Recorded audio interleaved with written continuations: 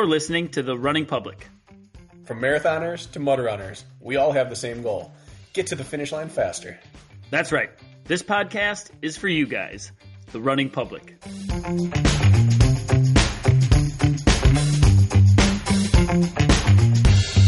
Hitting the button has been hit. It's kind of nice to control, wait, hold on. The recording, the timer's not going. Is it going for you fellas? Doing minus 211, it started. Yeah, that's doing it on the other piece that we use too. It just like jumps to a random time, like 2:15. Okay, well, we're not going to sweat it, right? Anybody getting deja vu here? Yeah. Just missing one guy. When's he coming? He's stuck in a meeting. Or napping. He's one of the definitely two. napping. Well, if you listen to our family of podcasts at this point, you're probably getting sick of hearing our three voices, but suck it. We're doing it anyways. It's us three. Me, Rich, and Bracken, isn't it, fellas? I kind of want to defer to Rich. He's always top left quadrant for me when we are doing these, and he is again today, and I just feel like he's meeting host. I'm just going to sit here and not talk. I'm going to wait to be talked to during this. How do you like? Do you like leading or do you like following more? Like, because you've suggested a couple times to me to maybe take the lead on a Race Brain episode, and I haven't, mostly because they're fantasy drafts, and I feel like that's your shtick. But do you prefer to lead or do you prefer to just be a guest? What do you? In my more? personal conversation style, I'm more of someone who's going to ask and accept information than put out information and wait for it to come back to me. So more of my natural inclination is to kind of lead. So I'm outside of my comfort zone, and that's fine. You guys are very gracious and easygoing, so this will be nice. I got no problem with this. The few times that I've spent time with you and your wife, I just get the sense that she leads. What it is that, I don't know. Explain more. Now, I mean, I'll let the audience take that however they want. I'm not going to jump to anything. You gonna accept that, Rich? Does she have the big boy pantalones in the family? She's definitely more particular about things, so she's very outgoing. She's not. Oftentimes, you meet someone's spouse. If it's a female that I coach, I meet her husband generally, and sometimes they are more reserved. Or if you're coaching a guy and you meet the wife, sometimes they're more reserved. It's not their venue; they're just a bit more reserved. And she's just very outgoing and confident. Very friendly. From the first time I met absolutely. her. Very friendly, very much a socializer. Thrilled to meet you. That was in New York, right?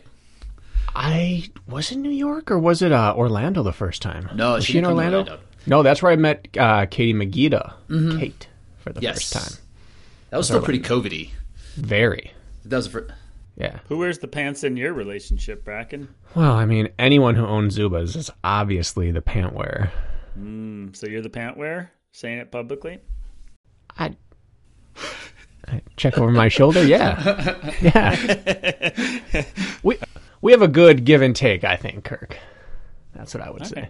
I'm just making sure. Shall we move on? What are we talking about? We've already covered the other stuff. Plenty of topics on Race Brain that we've touched upon. What are we talking about today?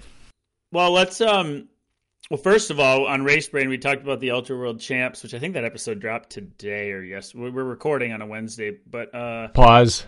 Yes. My mom already listened to Training Tuesday and Race Brain yesterday by the time I went over to her house after dinner to chat. No, before dinner. My mother still doesn't know what a podcast is.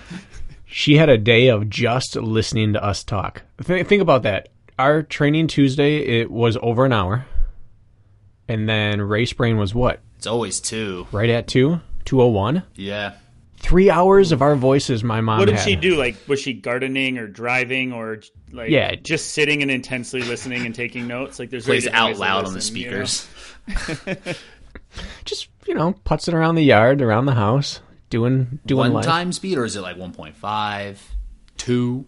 I do not think she would be a fast forward and listen person, but I found out Lisa is, and it's hurtful. I don't like that one bit. You put out a lot of content. People want to get through it. My parents not only don't really understand what a podcast is, they can't understand how living is tied into all of this somehow. They don't understand, one, what a podcast is. Two, I've tried to get them to listen. I've helped them download the apps. They just can't like wrap their head around listening to me talk about things they obviously don't care about. And then three, when I tell them that it's tied into like my livelihood, they just quit even asking. They don't understand. I'm not waiting for, but I know it's going to come where there's a point where I'm just not going to understand or want to learn about new technology. And is it already happening with TikTok? Are we already there? I'm there. That's not new technology. It's a new platform. I mean, if you got on TikTok right now, I think you could navigate it a little bit, but I don't think you'd understand it right away. I don't understand the content most of the time on TikTok. It seems to be grown adults looking for attention on doing weird dances most of the time. There's a lot of good stuff on there. In fact, I was thinking that for Running Public, we should do just like 60-second short, like our Training Tuesday synopsis in 1 minute. Yeah. 1 minute nuggets every day. But just watching adults like, oh, look at this camera happened to catch me doing this weird dance that I think a 13-year-old came up with. That's weird to me. I don't understand the content. And they're lip syncing, like somebody saying something else and like acting like it's like the cringiest thing ever. Like this content doesn't work for me. I can't do it. You're just I've unfollowed dozens of people because of screaming, that alone. look at me. Let's not upset or offend some of our listeners, fellas, because I'm sure there's. We're just talking about how old we are. Yeah, we're explaining how old people think. Burn it down. That's fair. You guys don't understand what it's like to be 39. You have no idea. That is true. To be old. Almost masters. We had, if the three of us walked into a bar, who's most likely to be carded though? If I shave my face, put my hair, and try to look cute.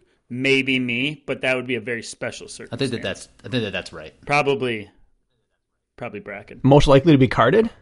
You got that young face. I've had a young face my whole life, even when I was young. But the bald head, it's not that you don't have to be old to have a bald head, but how many 20-year-olds go straight thick? That's fair. With hair, I look 8 years younger than I am. Even with the hairline? If I put a hat on. Maybe with the hat on, yeah. I think that's fair. If I put a wig on.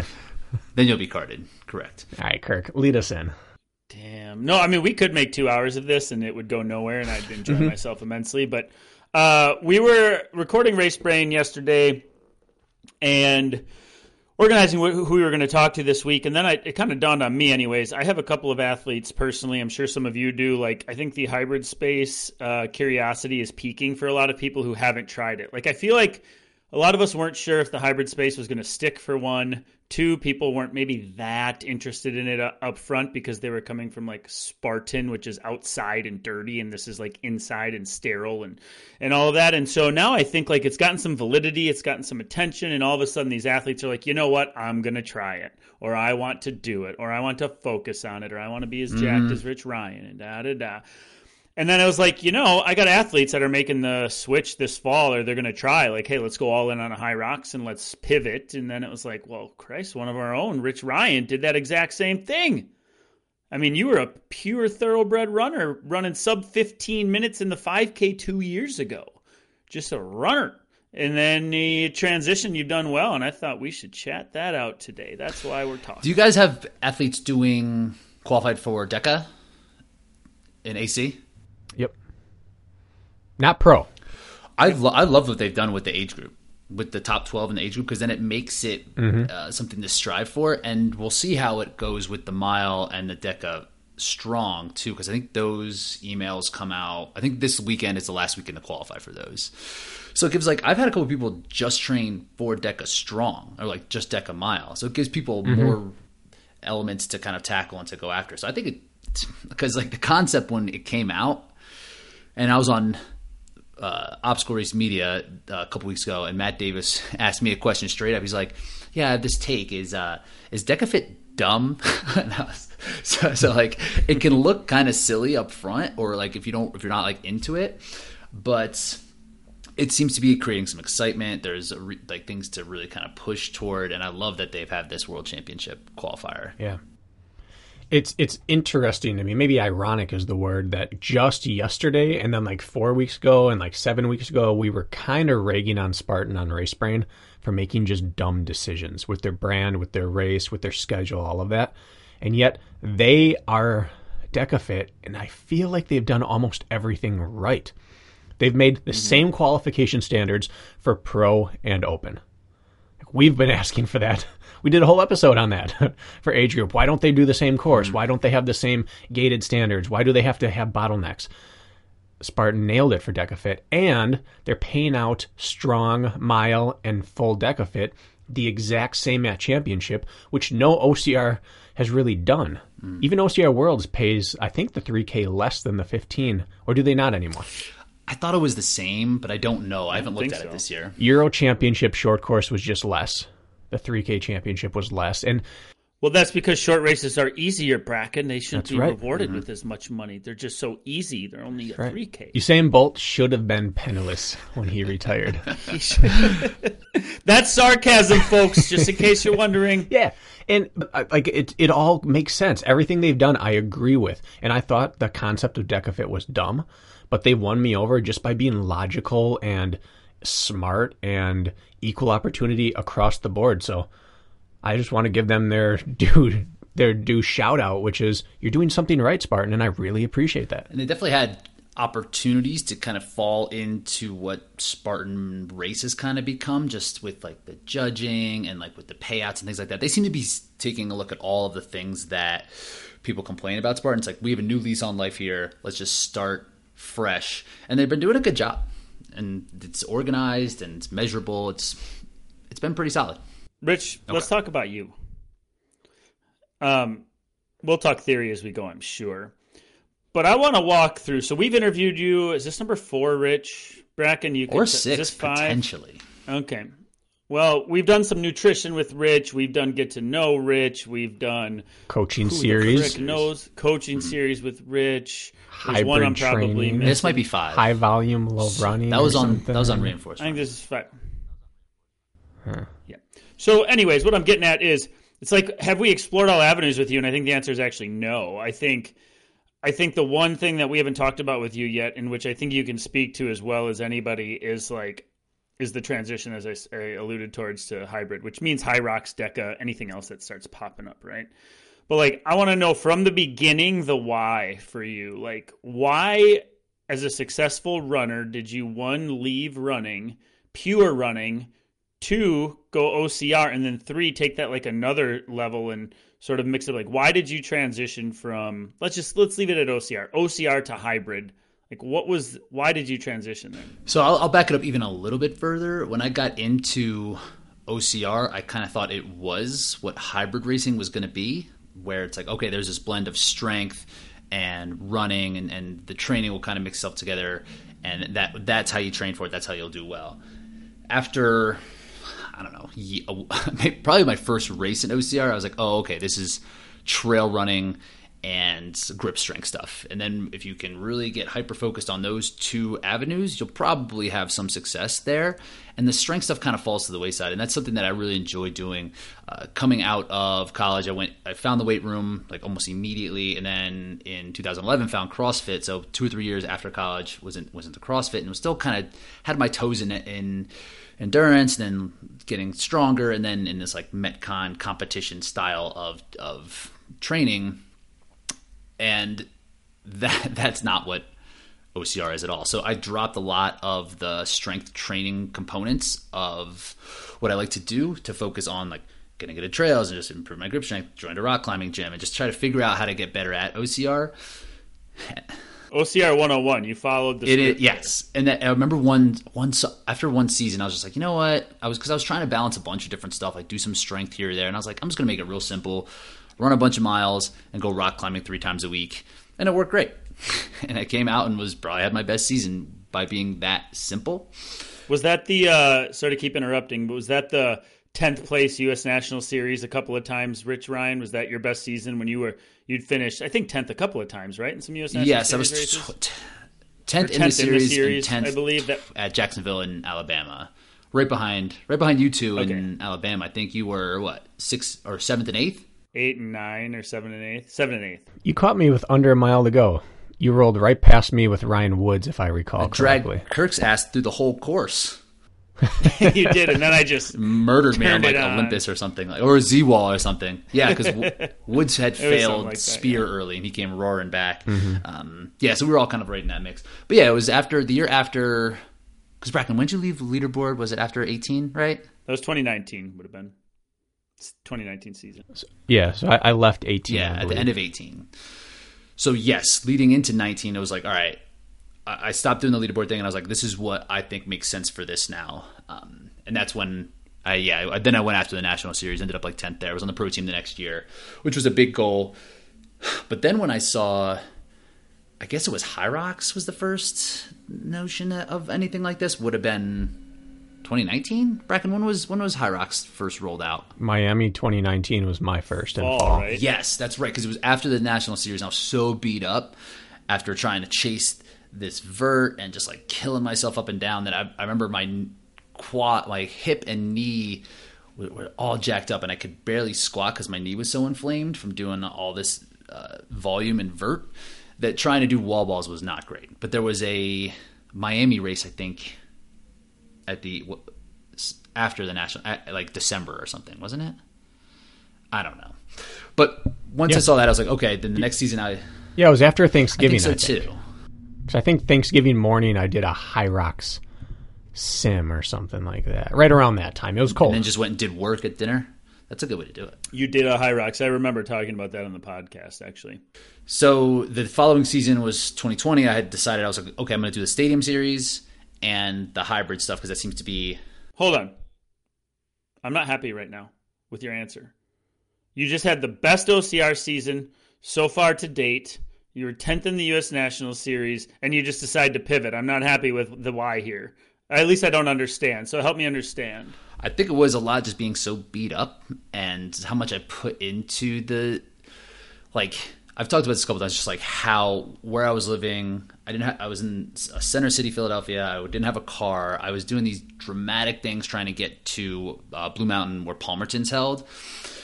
And it was just taking up so much time, and the results I was getting, and I just wasn't happy with the races. Like, I just didn't love the experience as much anymore. It's always fun to go out and do it, but I just saw the kind of writing on the wall. It's like, if I really want to excel at this, I'm going to have to change literally everything and, like, uproot my life and get to a place. And I wasn't convicted that that's where I wanted to spend my time, you know. And then when I saw Hyrox, I was like, oh, okay, cool. This is like an avenue I can kind of get back into the CrossFit, the strength training things that I've done in the past. And then it really kind of took off. And then I started getting back in that style of training and was able to get into a couple races. And then I was able to kind of, and then I think I pushed my chips in shortly thereafter, because I think I've only done, I don't know, 2 or 3 OCR events even since Tahoe 2019. Well, Kirk, I'm not happy either. Rich, you're not satisfying. Rich, dang it. Because Rich. OCR hits a lot of us that way, where it's not our strength, it's just a version of what we would want a race to be for our strengths. I think Kirk and I are both probably in this boat that the national series, it doesn't really suit our skill set, but there's just such like a magnetic pull towards doing that. And there's this feeling in OCR, you're compelled to do the national series, and it's all that matters, and longer and steeper is better and all that. And most of us just can't ever break away from it. Even if you look at someone and say, you would be so much better if you just went in on blank. Most people won't do it for ego or public perception or just chasing that goal of trying to be an elite OCR athlete. Why didn't you follow that same script? Like, what was the draw? So I actually had a conversation with a friend of mine who's kind of a performance coach as well. And he kind of went through a couple exercises in terms of like how to set a direction for the following season, like what I need to do to reach this next level.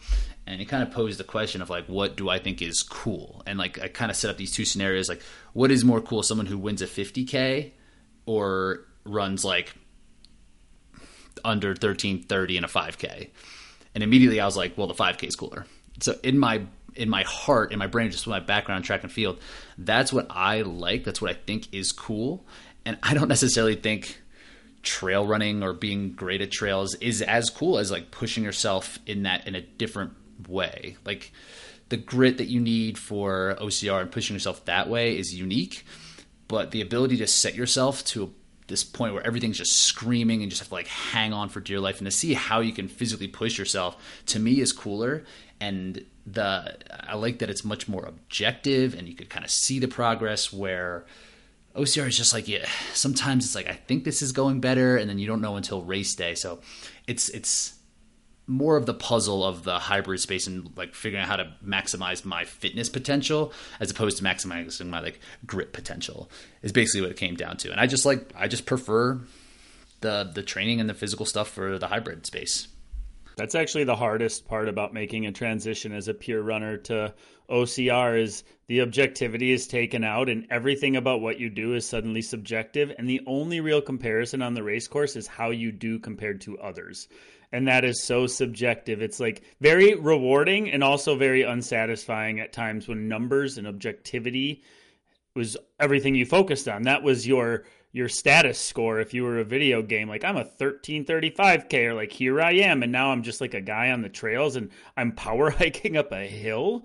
Like, what is this bullshit? It's a very tough transition. I struggled with that. If it weren't for a few time trials or road races along the way to confirm that, hey, my fitness is improving, I would highly be doubting where this training was going. So I can relate to that completely. I still wonder. It's why I'm enjoying the road so much right now myself, doing these traditionalist workouts. Like, there it is. It's directly working. Paying off. So I get it. I don't know, Bracken, if you went through that. Yeah, it's working. I can't compare my arc because I got here so early. Like my apples that were dangling in front of me to grab were podiums and wins. Those aren't available anymore to most people. They wouldn't be available to me if I was getting out of college right now, because the sport's different. So I didn't need like objectivity. It was just there. You stood on the podium or you didn't, but since it was always attainable, it kept me going. So my transition was a strange one. But what you both touched upon is the single biggest, I don't know what people would say, their reason for going to High Rocks or DECA is that they can train for the event and know before they get there how it's going to go. Just like you go 5 by mile on short rest, and you know roughly within 15 seconds what you can run in a 5K. You run 10 by 1,000, you know what you can run in an 8K. You run your High Rocks or DECA sim, you know roughly what you probably could do on a good day in DECA. How many races in OCR have we shown up to knowing that the only test to tell me how I could do here is actually doing an OCR event? And that's really, really difficult to, maybe 5 years down the road, you now have historical data to say, I know when I hit X, Y, and Z in training, I'm ready to do well, but only because I raced 15 times to tell me that those things matter. And this is something with obstacle racing that I think bring a lot of people back, is just the enjoyment of the event itself, like being at these venues, like the feeling of the accomplishment after carrying the bucket up and down. Like, they love just being there and just like the environment. And I'm not necessarily into that much. You know, I like the objectivity much more, and the training, like, and seeing the progress is a bit more fun than running up a mountain for the sake of running up a mountain. I could just do that, and I think I will down the road. Like, I think I will just like get into trail run, not be competitive, and just have fun with that type of thing. But in terms of a competitive space, I don't love it. Isn't it a little ironic that you live in Denver now? It's still great trails. Ironic. Still great trail. I can go and just chill and just not worry about it, and not have to like put this, not be like bombing down to descent and be like, is this fast enough? Is this going to be good enough? Can I hang with Veerman? Can I hang with Johnny Luna Lima going? I could just go and do it. No, you can't. No way. No, you can't. No, you can't. Not somebody who's competitive, who's been focused on shit his whole life. You're not going to go fluff up and down a mountain. You're going to go and then end up racing. But I'm happy. Bracken, are you more happy now with the understanding? I'm a little happier. Yeah. Okay. And that's track, right? You don't get done with track or road racing and be like, you know what that was? A heck of a course. Right. No. And you don't enjoy the process in track. Very rarely is there a pleasurable moment on the track. Right. You have satisfaction of moving past someone or clicking off a split and realizing I'm on pace. But there, you don't enjoy the sights or the sounds or the experience.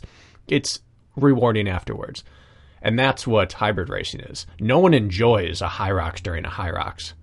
even if you're winning, you're destroyed. I would say even stadiums, very few people enjoy stadiums during because it's so brutal. It's not about the process. It's about redlining and having your result. And that speaks to your road and your track background. I was a track guy over cross country too, like in high school and college. It's always... Yeah, and for us, we didn't say that was a great cross country course. We said that was a fast course or that was a slow course. There was no enjoyment variable. You're like, well, it was a slow course, but darn it, it was pretty. No one says that in college cross country. I was thinking even like racing a venue like Tahoe or Utah, it's like, this is not going to be that fun. Like, I'm not going to be enjoying my surroundings because I'm going to be like laser focused on the competition. So the big appeal for it was taken out anyway. No, I don't mean to be a dick, but I'm speaking on my behalf as well. Power through. So when I sit, I'll push through for the sake of conversation. Is when you move to hybrid space, you are and just traditional racing, you are rewarded for your efforts 100% of the time. Meaning your training will pay off. Everything comes through, like rent comes due on race day, and there's nothing up to chance because you've had a chance to train everything. There's nothing you can fail. And now, I recall races not always going perfectly for you in Spartan, and for me as well. Trust me, I've had my snafus this year. And the most frustrating part about it is going, I am better than every single person here. I am faster than everybody next to me, and my fitness is better than it's ever been, and I took 6th place today. That is bullshit. And you have that happen enough times, and you go, you know what? I'm sick of that. I'm going to go out and toe a line, and I'm going to know that like my hard work will be seen on course no matter, because now there's no chance or there's no mishaps. And I feel like you fell into that syndrome just a little bit. And right now, I mean, I have two missed spear throws, and this has been I haven't raced much this year, but I'm pointing at myself here. So not to be a dick, but to say that, was that part of your process? I guess is what I'm getting at. Is that like I just didn't feel like I could express my fitness, and it was frustrating to the point where I was like, I'm finding something else? Mm-hmm. Yes. That's exactly what I'm asking. A lot in the beginning of OCR, I felt that way. I remember my first season or two, I was like, if I just didn't miss obstacles, I'd probably win a race. But eventually, it's like when you get to the competition enough, and the competition rises up, it's like, okay, this is just a different kind of fitness. Especially like in the mountains, in the championship races, it's like these competitors are just better than I am at this whole thing, whether that is technical descents, go climbing at altitude, like getting through obstacles faster. Then it did kind of be like, all right, well, maybe I'm not as good as I thought I could be at this. And that was actually more of a relief to be around the good competition, to be and to see where I needed to go in terms of my fitness. So I actually was happy when I got around the national series type of athletes, so I knew what I needed to do to kind of improve my fitness, as opposed to some of the regional races, I missed a spear, missed the Z wall, because I'll miss the Z wall. I'll do it. Don't think I won't. Hey, I did that this year for the first time, so I'm with you. And then thanks, man. So that was definitely frustrating at first, but that wasn't the main reason at the end. It's I'm fit and I need to prove it to myself or to whoever. It was more just the enjoyment of the training. It's I can improve my fitness in the mountains if I put myself in a situation where I can figure it out. But it's not as appealing. Let's just say it was not appealing, but dominant for you. Let's say, because I would say that every race you've gone to, if I went back and combed through the start list, at most there's one person who's a better runner than you. Oftentimes it's 0. You're often the fastest runner there, and sometimes there's 1. You might count a McDougal at a race, or you might count Woods back in the day might have been faster than you for a small period of time before he started to age a little bit and you kept getting faster. There's sometimes 1, usually none.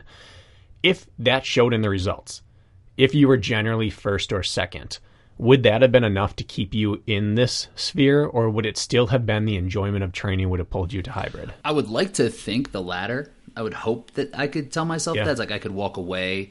It depends on how much my life was tied up into it. If I was really kicking ass and was counting on it for my lifestyle.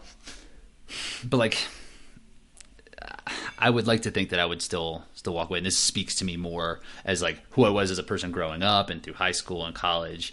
I was never a mountain man. I wasn't very outdoorsy. So I would imagine that I would eventually get pulled away. Kind of like how Hunter did. you know? Yeah. I mean, this is my finger pointed at me. I'd do anything that I was good at. I would find enjoyment along the way. I didn't know if you were that person. Did I leave because I could go be better somewhere else? Or is it just I wake up liking to train and I don't want to go train for OCR? Chances are if I was that good at OCR, I probably would still be as good at hybrid, you know? So in that scenario. You would still choose, then you would choose hybrid. Yeah. Okay. So this is truly a passion project. This isn't just I'm finding something. Let me see how good else. I can be. Nah, I'm a little bit beyond that at this point of my life and career. When I was younger, certainly I was just try to find whatever avenue I could But at this point, it's I understand, and kind of taking my lumps through OCR has really helped me figure out to actually get really, really good at something, there needs to be a commitment toward it, and just taking your lumps and continue to move forward. There is no automatic championship. And I feel like a lot of people think that, especially in OCR. I find that a lot in hybrid space now, is people come in I think I've been lifting a lot. I was a runner and now I'm strong. I'm going to come in here and I'm going to be a champion. And that's not the case, right? You need to spend that time there to really build yourself up. So I think I appreciate that part, and it's the coach in me as well. Yeah. So the freebies are gone. The years of showing up and everyone's unprepared are gone. I think that's why people are into pickleball. They're maybe I could be the best pickleballer out here. Been seeing that everywhere lately. It's weird. Brack, I could see you being good at. I could see you being good at pickleball. Fayed, West Ellis Central, I was pickleball dominant. Oh, so you have experience too. I told you guys I was badminton undefeated in senior year gym class. Does that translate to pickleball? It's got to have some crossover. I can't. That's probably badminton. That shuttlecock. That's not easy. Dude, you want to know the ironic thing? The ironic thing about that is I beat everybody in the class twice. We did a whole thing. I went undefeated. And I have this middle-aged woman gym teacher, slightly overweight. And she goes, all right, Kirk, let's play. And so me and the gym teacher, I was 64-0. She beat me 21-7 in front of everybody. So I went defeated other than my 45-year-old female gym teacher. Took you to school, gave you that humble pie. Best pickleball player I know was a D1 tennis player. It's 6'4", 6'5". Oh, if you're that big. Doesn't really move. Just sits there and places right where you're not and knows right where you're going to hit. That's how she got me, that exact way. Yeah, they don't. It's like a great racquetball player. They're not the ones swimming. I was thinking racquetball too. They can just have you run. Your athleticism is only so much in pickleball, I would imagine. In fact, if you're using it, you're playing it wrong. Right. So no, I don't think I'd be a great pickleball player. I think I'd be a rec league champ and smashed by the good pickleball players. Rich, if people have been living under a rock, I want to bring them up to speed. I believe you were, I'm going to fast forward so people understand how you got there, because I want to put some structure to this conversation. So 7th at High Rocks Worlds, is that what you were? 7th. 7th at the High Rocks World Championships, which is very impressive, and we would say that you peaked on at the right time. You figured something out to show up with your best fitness and best performance on the right day, periodized your training to culminate in a really good performance. I think you outperformed your seeding because you were seeded 12th or something, I believe. I'm a little harder on myself on this scenario. I came in 15th. I was actually the 17th. I was the 17th seed, but I came in, 2 people dropped out, so I was 15 out of 15. Okay. But I was 3rd at the North American Championships, behind Hunter and Kent, who got 1st and 2nd. And the European times, the way that they just did the top 15 times, their courses are faster. So even though I came in as the 15th seed, I felt like I was the 5th seed. So where I finished was okay. I felt like it's when I thought I could have finished 3rd, finishing 7th is fine. And that's how you fabricate a chip on your shoulder for next year. Never satisfied. These I heroes. like it. Yeah. Well, I was getting to a point here, and the fact that you're all right at hybrid thank racing, you. Yeah. basically, is what I'm trying to get at. You're pretty damn good, okay? With, let's just say, podium potential at World. So let's walk us through that process so the listener can understand what you underwent. Because you actually, if I recall now, you actually sort of proclaimed it. On your social media, you're I'm Rich, I'm now a hybrid racer, and I'm going to gain 15 pounds of muscle, and I'm going to change how I'm training, and I am all in. And you weren't really bashful about it. You didn't hide it. You were screw it. I don't care if people know what I'm doing. This is what I'm doing. And you underwent a makeup, honestly. And so that's the whole thing I really want to talk about today, is that process from going from 160-pound Rich to 180-pound Rich to like what had to change with your training and with your physicality, even your body, like your structure, to all of that stuff. So like Rich says, I'm going to be a hybrid racer suddenly. And stadiums, what does Rich do? Like, what are the first changes you made to your programming to take the first steps towards that direction? Yeah, I think I was talking to you guys when I mentioned going into a hypertrophy plan, and Kirk, I remember being like, so you're not going to do OCR anymore. Kind of, I was like, yeah, I mean, I'm good. But so I initially came into it, and just came in with the body composition that I had. I was like, let's just change up my training, get a little bit more familiar with the machines, get familiar with the transitions, see how things go. DecaFit, they went great. It was like the first DecaFit event that I had run is still my PR. It was like a 30:11 or something like that, which at the time was the world record, which I think now would be like the fifth or sixth fastest time. But that went great right away. And then Hyrox, my first Hyrox was in Orlando, where saw each other down there, and where we met Kate Magida. And who is not your wife? Is not my wife. She's great though. Yeah, big fan. And I got worked. I got absolutely smashed in Hyrox, and it was clear. What does that mean? So it was, my time ended up being, I think, 67 and change, which is like a decent first attempt. But the way that it happened was not a decent effort. It was like, got out. Magida was in that race. Hung with him for a little bit. Hung with him on sled some. Really got had a hard time running after them. Was in the lead for a little bit, and then just completely died halfway through. Like absolutely just.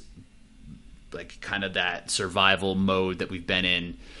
Let's just try to get to this finish line, and every single piece along the way, there was no charge in me. It was just like I got beat up so bad by the stations and the strength of things that I more or less limped to the finish. And the next race was in Chicago. That was my second one, and basically the same thing happened. Even worse this time is that I had a little bit more of like a gear issue with that, as we found out. We can talk to ad nauseum about footwear and how to like make the sleds work, and I just wasn't prepared, and I just didn't have a good go, ultimately because I wasn't strong enough, and looking at this, like the Hyrox seems to kind of be the pinnacle to me of this big endeavor that you need to be really strong, you need to be pretty fast, and you need to have great endurance. So I thought I was fast, I thought I had great endurance. I wasn't strong enough in those areas, so I knew I had to get stronger, and one of the best ways to do that is to put on muscle. You don't necessarily have to put on muscle to get stronger. You can get stronger, neurologically or just like increasing the tendon strength. But there's only a cap that you'll get to. So putting on size is the main way. So I decided to go into like a hypertrophy phase, just putting on muscle and eating in a surplus and seeing what that could do for me. And the next year I came out and took 7 minutes off of my Hyrox time, and finished third at the North American Championships, where I was like 8th or 9th the year before. So that was really like the kind of payoff for it. So do you want to get into like the nuts and bolts of that? Of how to...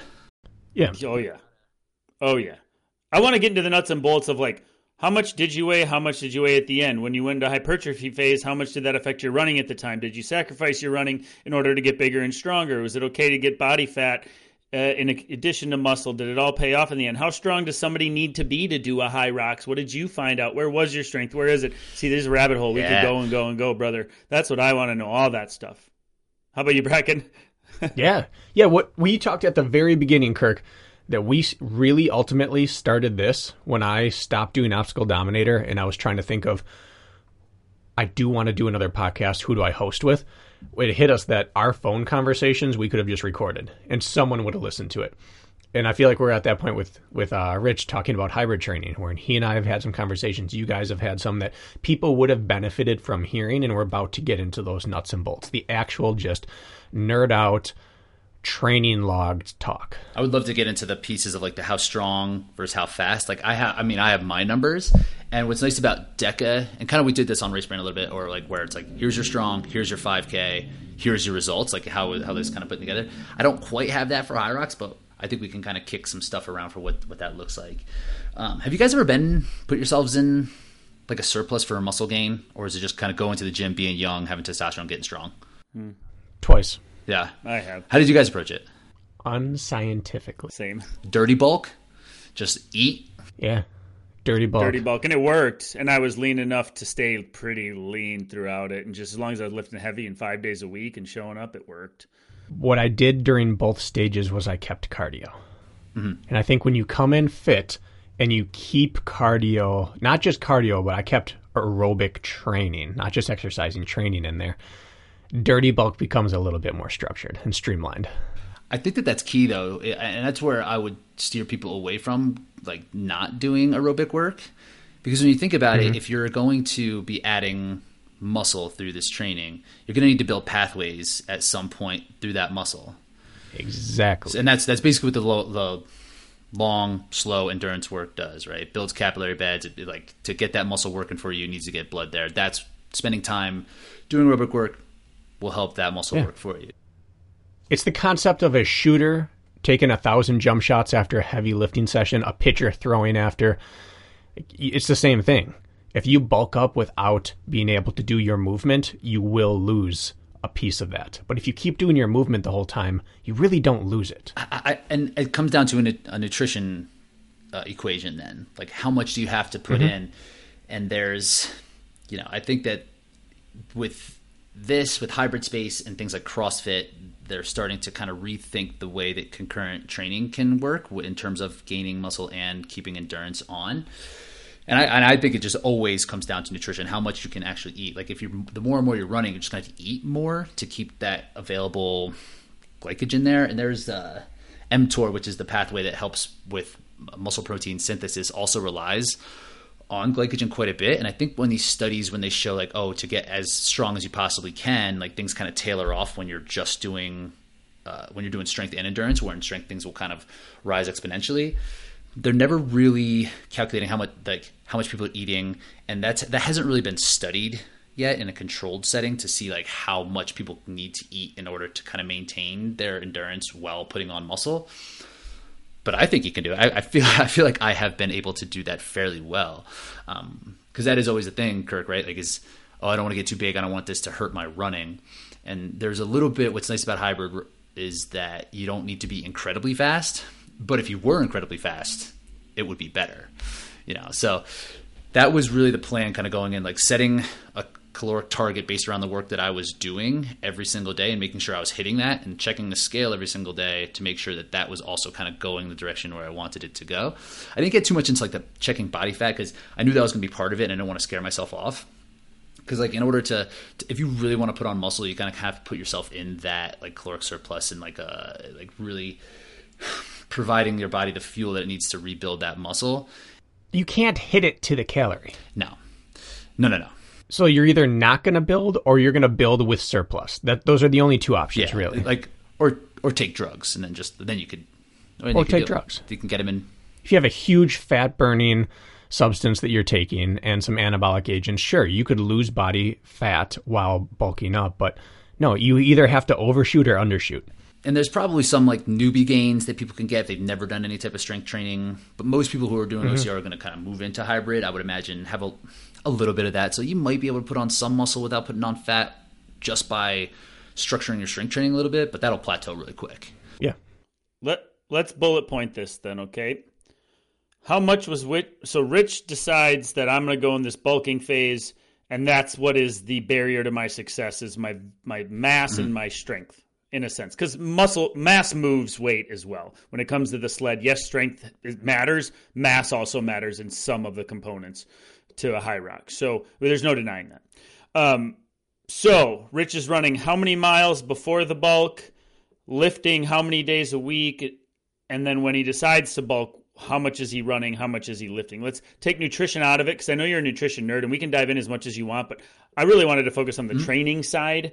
Meaning, like, just compare the two for me. Like, what did you sacrifice and how did that focus shift? Like, give me numbers, like number of days, sessions, miles, all of that stuff. I'm curious how the two looked pre-bulk and during the post-bulk. And I'm glad like we hit the nutrition part first, because I mean, I think that is really the pillar. And like, you can probably do it with the training, but like just know if you're going to skip the nutrition part, you're probably not going to see the results that quickly. So like I said, like moving into the hybrid space, I think I was doing mostly just kind of Metcon work, maybe 2 to 3 times a week, like just doing some sort of AMRAP or moving just in and out of station work, still kind of cardio centric. And then moving into a hypertrophy phase, I added 2 to 3. I think 2 for me has been enough. I don't know if it's just be like what I can recover from with the running, but 3 seems to be too many, and I saw results with 2, so I just stuck with 2 straight up strength days, which would be in that hypertrophy rep range of 8 to 20 reps per movement. And then I would always have, and then there would be some sort of aerobic work every single day. So say it was probably 8. Did you remove your Metcons and your stations? I did. So you had only 2 lift sessions per week. So they were full body hypertrophy sessions. And in hypertrophy, you could just like make it pretty simple. I basically would do the same workout both of those days. It's like I wasn't necessarily worried about hitting all the little stuff or like. And what's nice about just putting on general mass, like I'm not a bodybuilder, so I'm not looking to sculpt my delts. It's like I just want my glutes to get a little bit bigger and my trunk to get a little thicker. So like back squats and strict press and things like that, deadlifts. It's one of those things where you think about like, what should I be doing here in a bulk? Pick the exercises in which you can move the most weight and focus on those. Like if you can only bicep curl 30 pounds an arm, but you can squat 300 pounds, what do you think is going to move the needle more on the muscle mass front? So it's truly what it is. It's like you pick the things that you can move the most weight, you focus on those because that's going to be the neurological and the physiological stimulus that you need. I'm assuming that was your thought process. What's going to mess you up the most? What's going to create the most damage so that your body has to repair it? And that repair process is usually muscle. And that was really it. Just keeping it pretty simple and doing that for 6 to 16 weeks or something like that with the high weight. Like obviously you're doing that rep count, but keeping like structured rest, giving yourself time to recover, doing like you're getting to 12 reps on some of these things and you're a rep or 2 away from failure. Like I assume you're pushing the weights very heavy, taking structured rest, maybe 90 seconds, even 3 minutes, like really focusing on charging up so you can move the most weight during those sets. Correct? Again, I'm assuming a lot here. Yeah, like you know how it works, right? Like and undulating it a little bit, but not everybody does, right? So, but that's basically it, right? Like making sure you get if it says 8 reps, like you can't do 15 of that weight. You can do like 10 if you're absolutely pushing it. And then there would be times where I'd move into like some full-on strength. We're moving this has constantly been my flow of training since, where it'd be like hypertrophy phase, then maybe into like more of a strength building phase, which would be 5 reps and under. Is really where I spend a lot of my time, especially in season. But as I was preparing to change my body, it needed to be a lot more in that higher rep range. So it was 2 sessions. It would be anywhere from hour 15 to hour 30, and then so whatever that is, 2.5 to 3 hours of strength work per week, and probably 8 to 9 hours of aerobic work. Still, that was varying a little bit. Not all running. That's high. Yeah. No wonder you had to focus on your diet so much. That your boy makes sense now. Eating white rice, just hammering. If someone told me I'm moving from running into hybrid training and I'm going to go into a hypertrophy block of training and I'm going to work on adding bulk, and if I add some fat, who cares? And they said, tell me what you think my week looks like, I don't think I would say, I'm probably going to cap you at 2 lifts and let's get 8 to 9 cardio hours in. Wow. That's shocking to me, truly. Yeah. And it worked. Like I would have been I would have probably upped my strength training before dropping my cardio, because like we talked about before, I was really conscious of that. Like I didn't want to start from scratch. I didn't want to like have to have my runnings and like my fluidity change and like the mechanics of my running change, and that was not something I was really interested in doing. and I like at this point in my life, being mid 30s as an athlete, maybe someone just starting out, maybe, but I still would work things concurrently either way. But yeah, and that was just helpful in terms of measuring everything, making sure the weight was moving in the appropriate direction. Before you go, Kirk, I want to just reiterate what he said. Doing them concurrently. It matters in this sport because you do them concurrently on race day. If you had to try to move the needle in one spot, you wouldn't do it concurrently. But you in hybrid racing can't afford, like you said, to start from scratch. You can't arrive jacked and you're running, your aerobic threshold is now dropped a minute per mile. You can't have that. But if you're going to use them concurrently on race day, it does make sense to get a little bit out of the vacuum. And that's hard for people who are, one of the biggest things I see in this sport currently is that I hire an OCR or running coach for OCR, and I hire a strength coach or CrossFit coach for hybrid racing. And it can absolutely work, but it does take a special individual who can wrap their mind around the fact that it's still a running race. You don't have to train like a runner per se, but I can't even tell you how many athletes that I've talked with either through consults or just transferring over to our caseload that are doing it because their trainer doesn't value running concurrently with lifting. It's really hard to break out of that mold if that's not your mindset. Those studies that these people are going off that I cited like earlier, they're from the 80s. 1980 is like the main one by Hickson is like where what people will look at a lot and be like, okay, if we need to get strong, you shouldn't do endurance. But it didn't have all those factors in play, and that they were still getting stronger. You might not be as strong as you possibly could be to like your potential, but you're still getting stronger, and the study shows that, and that's enough. Like I don't need to be as strong as I possibly can be for like a powerlifting competition, but I just need to get stronger. So pick up from there, Kirk. Well, I just want to make sure everybody, including myself, is understanding this correctly. So I'm assuming you were running roughly the same volume before and during your bulk. It sounds like give or take an hour or two, right? Like you were still doing high volume running, what I would consider. You were doing 2 to 3 high tempo, lighter weight, maybe plyometric style Metcons. And all you really changed was you transitioned those strength works from Metcon style to very heavy, purposeful lifting twice per week.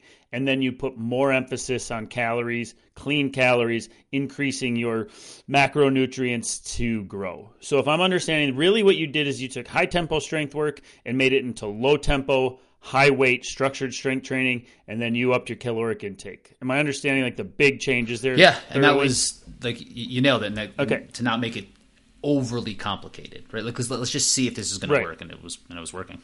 So my question: did the running change? Your reps changed of your lifting. Did you have to change your percentage of quality work? So that because it was more of a base building phase, I kind of phased out a lot of the quality running. So it was mostly aerobic work with that. Because it has to give somewhere. Right. And if there was a quality session, it would have been spent maybe on like the rower or the assault bike or something like that. Something that was like a little bit lower impact. Because I found I feel like I might be making it seem like you can just do it all. But it did. If I run and I'm beat up from running, like it does hurt, but just my like mobility in the gym, my ability to like feel good and move heavy weight. So I was conscious of that, especially during a hypertrophy phase where it's like, okay, the goal of this phase is the strength part. So just the same way that you wouldn't lift heavy before a quality running session if you wanted to be at like your peak running fitness, I was kind of flipped it. I was like, let's not go crazy with the like beating myself up so that I feel good in the gym when I need to. That being said, Kirk, I think we would both agree if you had to be beat up from one, I'd rather run hard, beat up from lifting, than try to lift hard, beat up from running. 100%. 100%. Yep. So before this bulk, okay, so who I'm trying to speak to today is the quintessential runner type, like really the one, like we have a lot of people in the OCR space who are like bigger muscly people and then they try to become runners. Like you have just as many of those, which is great, as you do like, let's say skinny runner types who try to become OCR athletes or hybrid athletes. So I want just this perspective to be laid out for those people pretty clearly, because there's going to be, if we speak to a half a dozen or a dozen people who actually are trying to do this right now, I want it to be very clear. And so before you started so bulking was pivotal to your current success is what I'm getting at. One, you had to get bigger, you had to get stronger in order to improve in the hybrid space, particularly high rocks.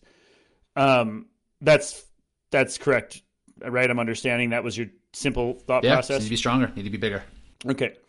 So with that, before you started this bulk, you had some impressive performances on the running front. You had run a 1450 5K time trial within that year.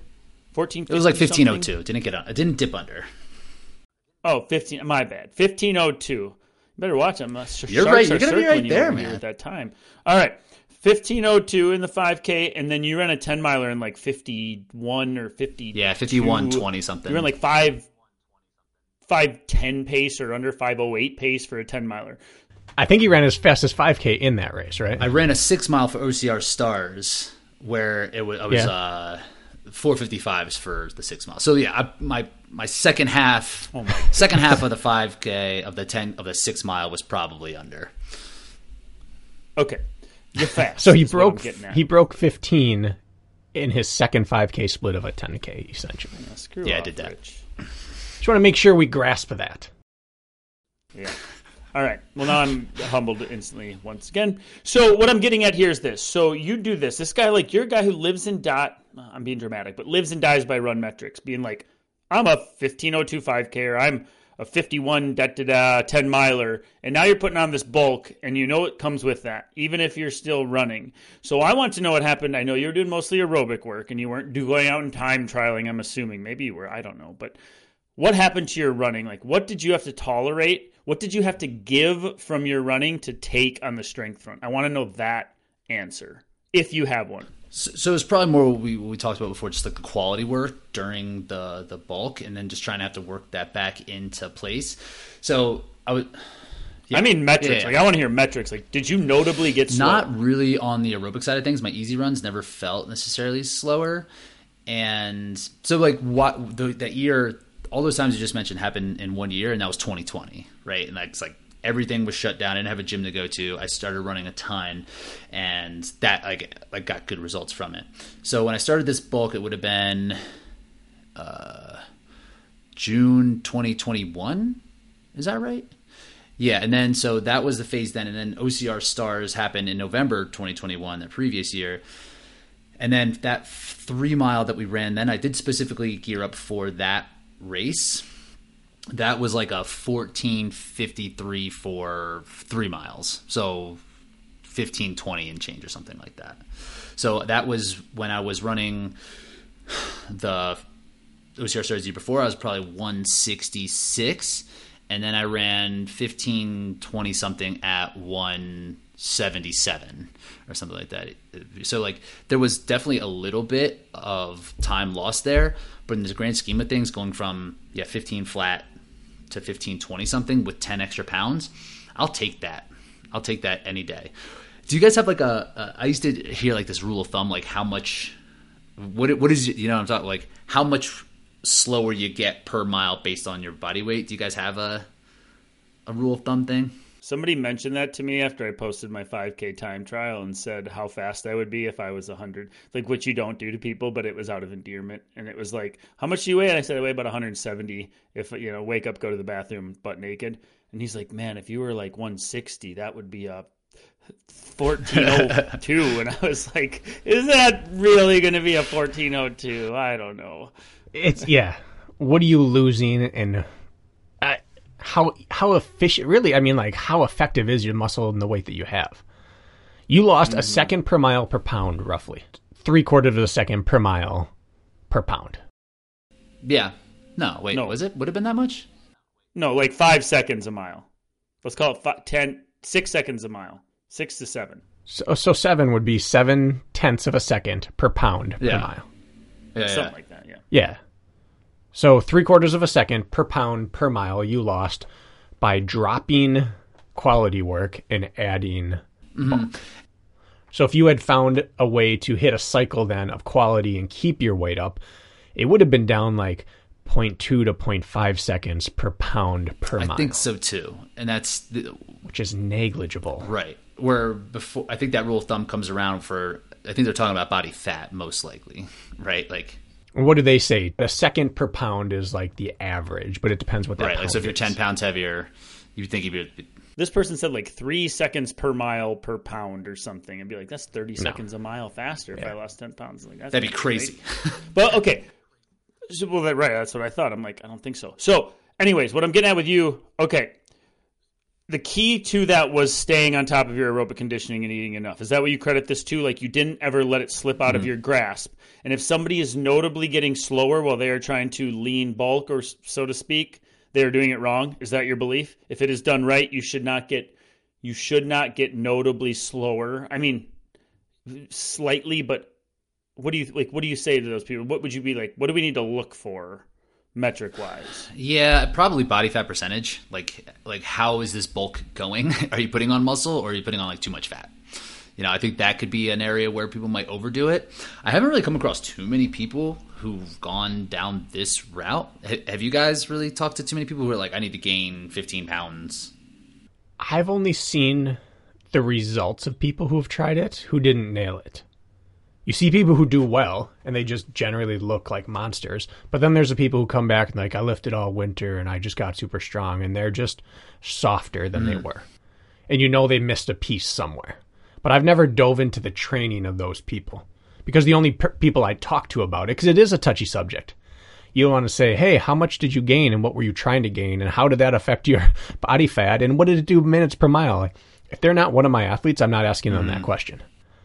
So I only know the people I've worked with, how it actually went. Yeah. So I'm actually not sure, Kirk, like what I would probably ask, but I probably would say like, okay, like how measured are you? Like how many calories are you eating? And there's probably holes in that. It's like, are you on top of all the metrics? Are you sure like the weight's going up in an appropriate, like, because there's some percentages that you can kind of aim for when bulking. I don't have it off the top of my head, but I could find it real quick. But it's and like, are you just making sure that it's all kind of working in pieces and making adjustments as you go? Because I think that's like the main part of it is like just being on top of the metrics, which I was to a point. And then when I realized things were working, I just kind of like put things in autopilot and just kind of let it roll until I got to a point where I'm like, okay, this is enough. Do you feel like it was very important, like on the importance scale of keeping your run work aerobic at this point? Like, is it important not to run too hard, too quality, to this or that when you're trying to put on muscle? Is there part of the equation that includes that, like in your mind? Like I tried not to do quality interval sessions. I tried not to do long threshold and tempos because of the deficit it would create or what it would take away from my strength training later. Was that ever part of the thought process, or was it simply because you were in base phase with your running and you just stuck to the phase you were in? Yeah, more that. Yeah, I think maybe if I was younger, if I had more time to do like body work and kind of work on little things to ensure that the quality work wouldn't take away from my strength work, and just like playing around with stuff like that, I think you could do both.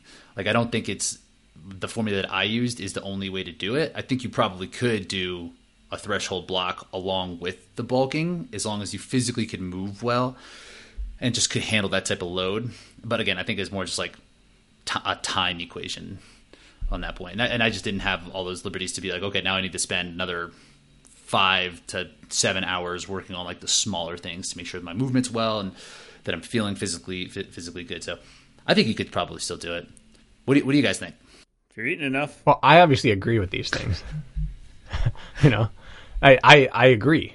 But I think if I'm at home right now, if I'm scoring along at home and I'm thinking, all right, I think I can do this. I just have to lift 2, maybe 3 times a week. Maybe for me it's 4. I'm going to keep my volume up, but I have to drop quality. What is that minimum effective dose of quality to keep in? Because I know that feeling of coming out of shape a little bit and getting back into it, and I'm heavier and I'm not quite as efficient. So I'd like us if we just went around the table right now and said, if it were me right now doing this block, you doing it over, me doing it over, Kirk doing it over with what we know now, how would you keep some run efficiency present? Like, what's your minimum effective dose? For me, I would do probably just 30-30 intervals for slow twitch athletes and maybe 60-60 intervals for fast twitch athletes or something once a week. And then maybe some form drill like 100s or 200s once a week. And I don't think I would do any threshold work or long work because it would be too detrimental. But I would try to find my small amount of speed that wouldn't give me any damage. And like now you mentioned that, like I did go with the initial block of training was done with some short, like 60-meter sprints for the mechanical stuff, and the fluidity part has been on my mind a little bit more as well. I bet you could probably, and we've talked about this, Bracken, doing, if you want to keep threshold present, doing that on the machines. Right. And I guess I don't even want to get to that yet. I want that to be a whole nother conversation, but just I want to run, but I don't want to lose my ability to run fast. What is that minimum effective dose workout on the run specifically? Biggest bang for my buck during this session, this workout block, without negatively impacting everything I'm trying to do everywhere else, because I don't want to show up sore to the weight room. Yeah, I think you could probably do, like, I like your recommendation would definitely be safe. Like, do fast twitch, 200s, 60s, 100s, like, you would be fine. I bet you could do 800 to 1,000 meter threshold repeats if you're doing it. I think so. If you're not going crazy, if you're not trying to amass 40 minutes of work in those like 800s and 1,000s, I bet you could do that with... What would you go for? What's the minimum effective dose you think during this hypertrophy phase to keep your running in order? I want numbers here today. Yeah. I bet a workout like 6 to 8 by 3 minutes at threshold with like 45 seconds recovery would be enough to kind of keep things in. If it's only once a week, I think that, and you could probably put that strategic, like if you lifted hard on Friday, do that on Saturday, have Sunday, Monday to recover, Tuesday, Friday strength. Like or do the 10-day thing. If you give yourself enough time. With some 60s or 100s in there somewhere as well, or no? I mean, I don't know. That would be. I don't think I would if I was doing the threshold stuff. So you one small, like a half to 3/4 workout per week. Yeah. What about you, Kirk? What would you do if you were in this phase to keep your running in order?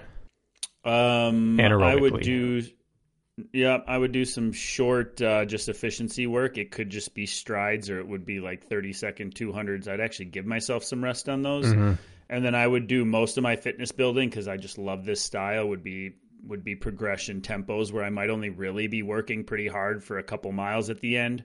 Just spending nothing too fancy. I would just do pickup progressive tempos and end somewhere around 10K to 10-mile race pace and cut it. To be honest, just to keep like the foundation there. That's what I would probably do.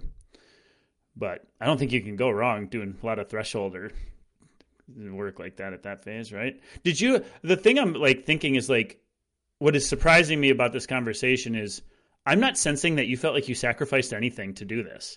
Like most people are going to say like, I need to sacrifice X or I need to sacrifice Y in order to do this. And here I'm hearing like, dude, you ran 20 or 25 seconds slower in a 5K, but you were 11 pounds heavier. Like I don't see many sacrifices happening here. Like you didn't have to give anything. You just could take if you did it right. I think so. I don't know how well that would necessarily translate to a longer event, like a longer running event. So like how my climbing would be or something like that. If I was trying to do, bad, it probably wouldn't be great. I didn't sacrifice things that I wanted to do. Like I probably could have still run a good 10 mile, a good half marathon or something like that. But like, I don't know if I could have done like the OCR stuff as well, or, like 2.5 hour efforts. Mm-hmm. That was probably a piece that was sacrificed with this, but that was part that I was willing to do. Like I made that decision. If I stepped back and thought, like, what is Rich going to say when we start asking him these questions? I would have thought Rich reduced his running to 3 days a week, and he was rowing and doing some ancillary work. He was strength training 3 to 4 days a week, doing the big three, and he just completely, like, shifted how he was spending his time.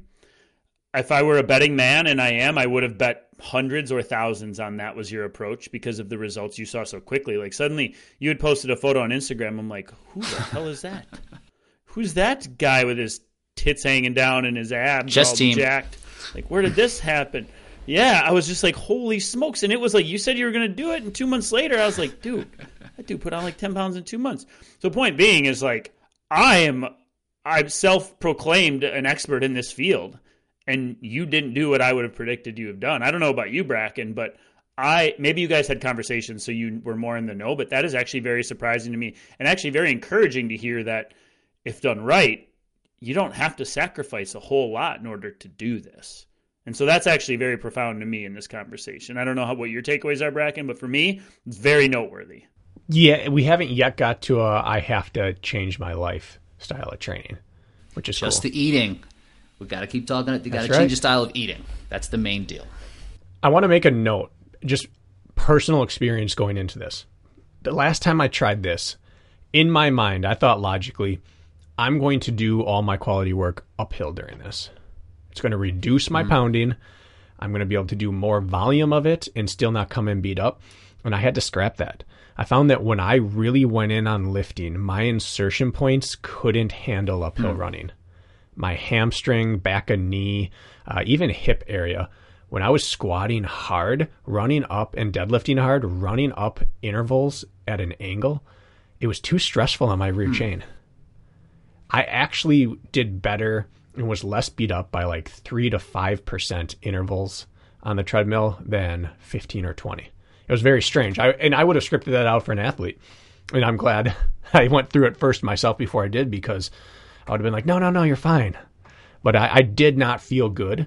It's probably the only time in my life I haven't liked doing uphill work. It was too hard for me when I was trying to increase my squat and dead. Actually, well, talking about, I guess, the lifting part, which I still wanted to get to specifics, let's talk numbers.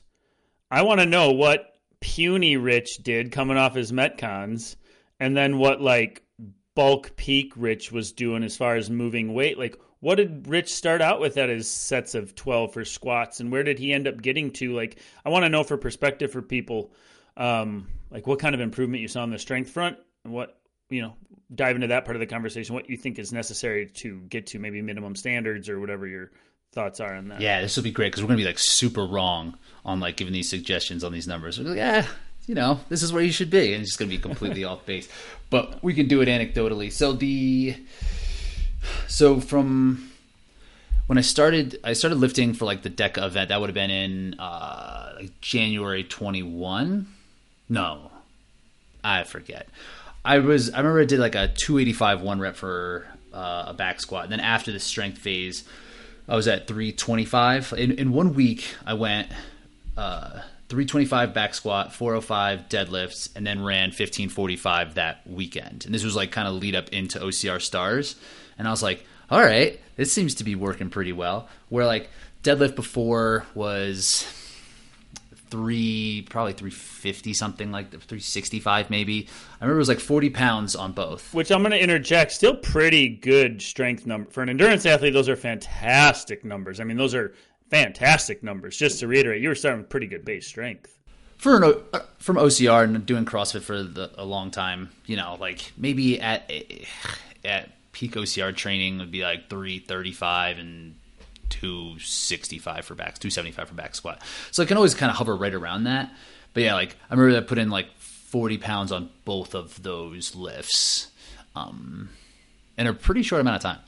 Yeah, just kind of pushing forward toward it. So do you think that you look at the Hunter McIntyres and the Ryan Kents and let's say the Rich Ryans, do you need to have a 320-pound squat and a 400-plus pound deadlift to have the power it takes to move through these stations? Like, does it take that strength to be a top 10 in the world contender? If you're not that strong, are you playing with half a deck of cards? I want to know. It helps. Can your engine outwork that? No, I want a firm answer. Because I would say this. Here's the deal. Let's say, right now I'm squatting I'm front squatting, so it's a little different, but I'm squatting like 210 for reps of 6 or something, right? At most, I'm going to be at a 265, 275 max on a back squat. If I went in to a high rocks with my base strength, and maybe I was doing 320 by 3 on deadlifts, I would say I am plenty strong. Like, I am going to go in and crush. Like, that strength is all I need. But that was Rich when he was getting his ass kicked strength. My strength right now would be your strength before you got rolling. And so here I am thinking I'm strong enough, and I'm sitting like, I'm not strong enough. Like, there's obviously a difference there. That's what I'm getting. That's what I want to know. You could definitely do it. It would be the stations where you would lose time. I think that you would definitely lose time on the stations where you think you would lose time on the sled push and pull. And you may be able to make that up via engine coming out on the runs, and if you had good staying power, if your volume was really high, the back half of the race, which lightens up considerably, I think that you could do a good job in high rocks. But if you come with it without a ton of volume and very specifically geared toward high rocks with those strength numbers, yeah, you're probably going to put yourself in a bit of a deficit. It's probably going to be hard. Yeah, that's what I wanted to hear. That's what people need to hear. And this one's tricky though, because it depends who you're talking to. Are you trying to be like top 5% in the world or top 1%? And that matters. I am not a powerful athlete. I'd say I'm an athletic runner. I'm not a powerful athlete. When I first started training for my first high rocks, I did 185 by 3 on back squat, and I was really struggling with that weight. And I was probably top 5% in the world in this sport because I could run and I could move functionally, but I got destroyed by the top 5, top 10 guys. And by the time I was ready for my second one, I did 295 by 3 on back squat. That's a big jump. A lot of that is just getting reps in of squatting. I figured out how to neuromuscular adaptation. Yeah, I figured out how to put my legs into the ground with force. Right. While staying braced. But that translates to pushing the sled. Like either way you slice it, doesn't matter. Right. And then I still got worked, but now I was fighting for the top 3 at a regular race instead of top 11. And then after that, I never got to my next one, but I put a ton of specific sled work in, and I think my back squat dropped a little bit because I wasn't focusing on it, but I was ready to move the sled. So it's tricky because do you want to be good at it or do you want to be outstanding? I don't think that the lifting metrics matter if you want to be good. I think you have to know how to push your feet into the ground on the sled. But to be, top 10, top 5 in the world, you have to really increase your absolute strength and know how to push the sled. Right. Like you could push that sled. You could probably push a much heavier sled and not have a big back squat. But if you had a big back squat, it'd be easier to push that sled even further, right? Like what you were doing, moving between specific work. And I think that there is definitely a threshold for how high you need these numbers to be. Like I think, like what Hunter's at, he's over 500 for his deadlift, and he's probably, I don't know, just under 400 for his back squat. Have we seen 5 on a deadlift on him? Yeah. He did that 500. He did like what that Mike Morale did, where he pulled 500 and ran a mile under 5 minutes all together. He's up over it. So, but like, is that too much for a lot of people? Like for me to put on that type of size to get that strong, then I would probably be towing the line with sacrificing the running part. But who knows? But who knows if I actually try to get there? But I don't know if it's that necessary. So then the big question is, coming off of this, you competed. What happened? Deca and High Rocks, what happened? So High Rocks went way better. Yeah, so like I mentioned, my first race was a 7-minute PR, and that was 3rd at North American Championships, and then ended up 7th at the World Championships. And at the end, it wasn't necessarily a strength thing. It was more of a fitness thing, kind of leading into that second half of my season, just some ups and downs here or there, and kind of lost track of what I need to be doing. So I think I left a little bit on the table there, but it wasn't because of strength. I think it was just like... Didn't you have some injury stuff going on too you were watching? I moved, and then I got COVID and like kind of in that season. And then I just like lost, like... Then I started rushing things, Like it's like, let me try to cram things in, like get ready for... And the whole, I got excuses. I got excuses, and like that, I didn't know if I was going to qualify because I was running the line. So I was like, I need to be in really good shape for this event. And then it was just like kind of a disaster just mentally, but ended up getting in. But it was a unequivocal success for High Rocks. Yes, absolutely. What about Deca? To be seen in Deca. So we're right in the middle of Deca season right now, and coming out of High Rocks, I was like, okay, I'm going to try to go through this a similar type of phase where I'm building strength and bring up my body weight a little bit, because in the competition phase my body weight dropped a little bit. So I was like, okay, let's kind of get back into a surplus, go back into this hypertrophy phase, put on a little bit more muscle, and then kind of do the same type of formula, get into Deca, and then kind of sharpen up for that. So the first 2 Deca fits that I did, which was the past like 6 weeks or so, one was like 2 weeks ago, the one was like 4 weeks ago, my running has had a hard time coming out of this phase where I was basically just doing base building work and without the quality work there. And I didn't add in the quality work while doing this strength phase this time either, because it worked so well last time. Then now I'm at the point where I'm putting in the quality running work. So where before for Deca, I didn't have to do a ton of quality running work and was just able to be fast.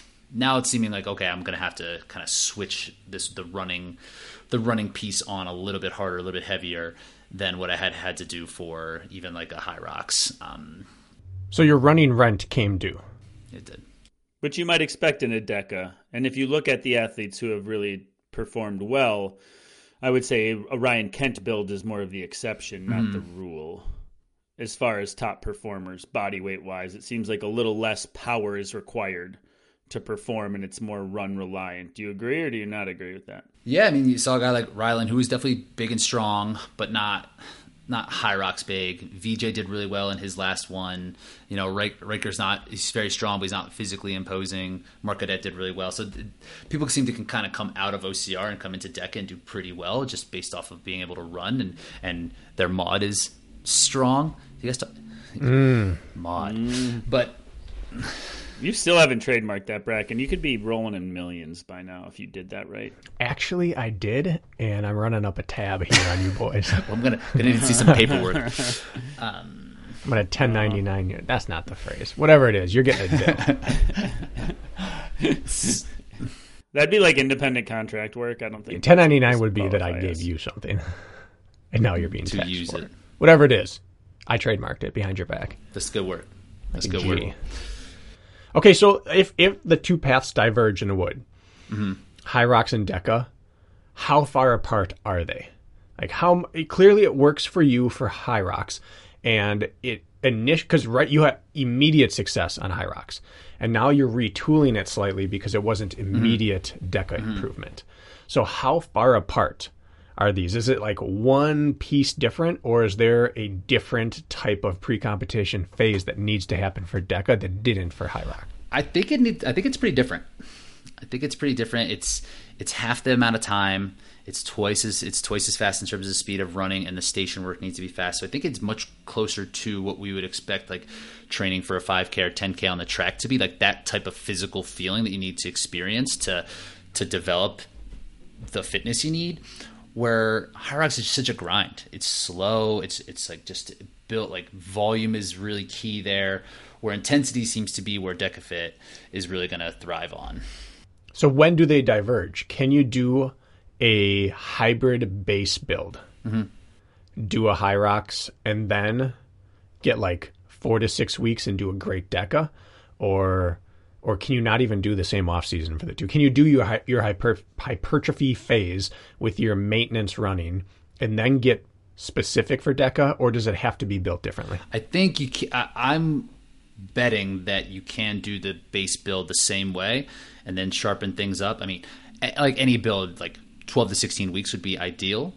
But we're going to see some people do. But I think a High Rocks before a DECA is definitely going to be the way to go. Like I think people would be able to sharpen up pretty quick. I think maybe 4 to 5 weeks to sharpen into a DECA coming off of a High Rocks training, I think could be enough. If we're not talking about optimal performance, because it would be like, coming out of cross country season, preparing 8K, 10K, sharpen into a 3K mile. I think it's pretty similar to that, where I think you'll get some. Okay. Because the transition, like the feeling of the working through the transitions and the fitness, like that, you need to be stronger than to get into the sharpness. Like more threshold saturated for High Rocks versus like VO2 max type stuff for DECA, if you were to simplify it, or would you say that's not accurate? Threshold is threshold's the middle, right? Threshold is either direction, but yeah, if you're going, I don't think there's much room for VO2 max stuff in High Rocks. I think longer tempo, 45 to 75 minute tempo type efforts. If you were to train concurrently, which generally people aren't one or the other, they'll do them both, could you keep your VO2 max or faster, your stingy, sharp stuff on the machines during your High Rocks training? Would that be a shortcut to being ready to jump into it afterwards? Or will that not translate to the middle of a High Rocks? I think it would. I think it would, because just like the perceived exertion just alone, it would be helpful. Going from, say, I'll use myself for example, because I'm kind of doing something similar on the ski erg right now. We're kind of working to VO2 max intervals, and I'll pull like 145 for 3 minutes or something like that, and it feels horrible. And then if I go to a High Rocks, it's my first station, and I'm pulling like 149 for roughly that same amount of time, it's going to feel much better. I think that will translate fairly well. So, but I kind of think that they're isolated between the two. I don't know if necessarily if the VO2 max work on the machines would translate to the running part. What do you guys think? Well, I think it's just more about recognizing how something, that's why we do compromised OCR work to get ready for a Spartan race, is just recognizing the feeling. So it's not new on race day. And if that makes you more comfortable on the station, that should translate to getting back to running more comfortably, should it not? So it might not do anything for your run economy, but it might do a lot for how your chest and lungs and heart feels once you start running again. And that's about the secret sauce right there, isn't it? Should help your mod. Should help your mod. Should help your mod. Mm-hmm. Okay. So then if you, keeping this line of thought, if you're going to do both high rocks, well, first of all, I want to finish the one question. The top 1% that Bracken was talking about, the hunters, anybody that qualified for High Rocks World Championships, the 1%, we're talking like numbers like yours are probably in middle of the road for the top 10 in High Rocks, I would assume. Like numbers like the 405 deadlift, 325 squat, like those are middle of the road numbers. So if you just want to gauge yourself from where you're at, like yes, you could do great with a 250 back squat and a 300-pound deadlift and all of that, of course, especially age group or if you're not looking to be on top of a podium. But I just want to reiterate, like that's how strong these guys are at the top. Mm-hmm. As strong as you, roughly, give or take. Correct? Yeah, I would say middle of the pack's fair. Like, there's definitely some guys who are bigger and stronger that might not be as fast, and on the other side, there might be guys who are not as strong who have a bigger engine and can kind of outwork it. So, but I think that's fair. I think it kind of be like the mean. Okay. I just want to make sure I figured that was the answer. And then with Bracken's question as well about Deca versus High Rocks, most people are doing both. They're probably dipping their toes into both waters, just like you are. If you had to focus on one style, like I'm all in on High Rocks or I'm all in on Deca Fit, which way to train would be the best to perform close to your ceiling in both? If you were to be like, I know that what you're going to say because it's pretty clear, I think, but just so people, I don't know, have something to go off of.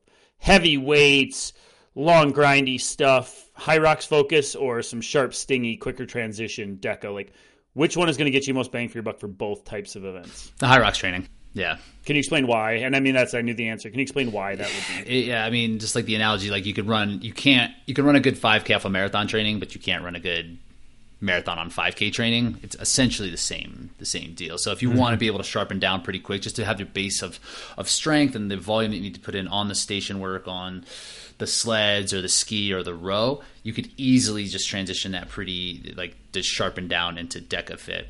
And you don't have to change that much to do well in Deca Fit. Like if I was like, hey, I'm doubling down on Deca Fit, I wouldn't have done any of the bulking stuff. I would have just done a High Rocks here or there, took my lumps, and then came back in the Deca Fit without needing to change the way my body looked at all.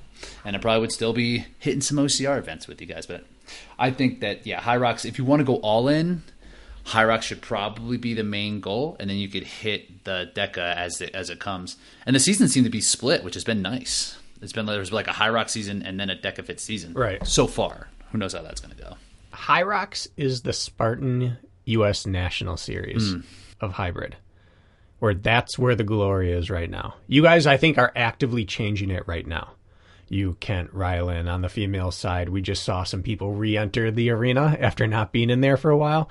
With Lauren, who else do we have? Tara, Bridget Brown, Vivian. Dr. Alondra Greenlee. Dr. Alondra. Yeah, so we had a bunch of people come in that hadn't been there, and it's helping bring it a little bit more to the forefront, but High Rocks is where the big money is at. It's where the big live streams are. It's where the big crowds come through. It's a European brand, so it's sexy and exciting.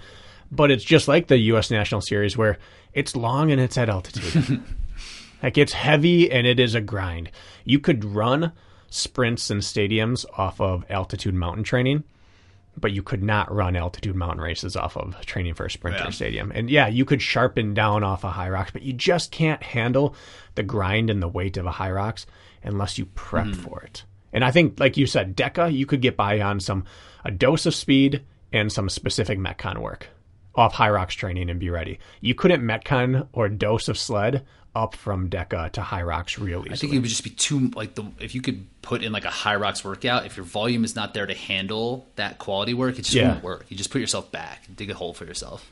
Isn't that kind of what's a little glorious about High Rocks is, like, if you're going to say, let's say two things that are going to completely butt heads with each other, and let's make you train that way. Like, you want to do High Rocks? Great. Run more. And guess what also? You're also going to lift heavier.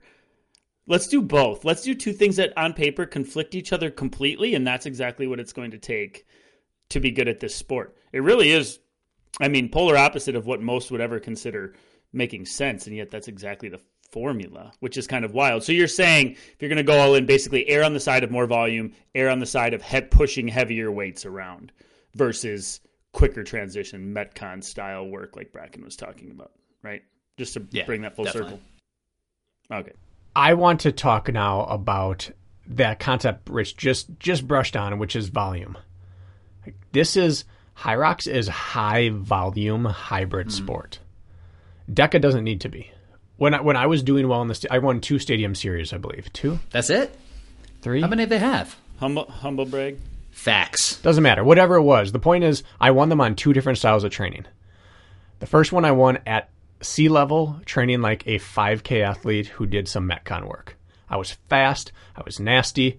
I could not race a mountain race. The second one, I was training for Tahoe out in the U.S. National Series in Colorado, and I could do every big, long race adequately well, and I was also a good stadium racer.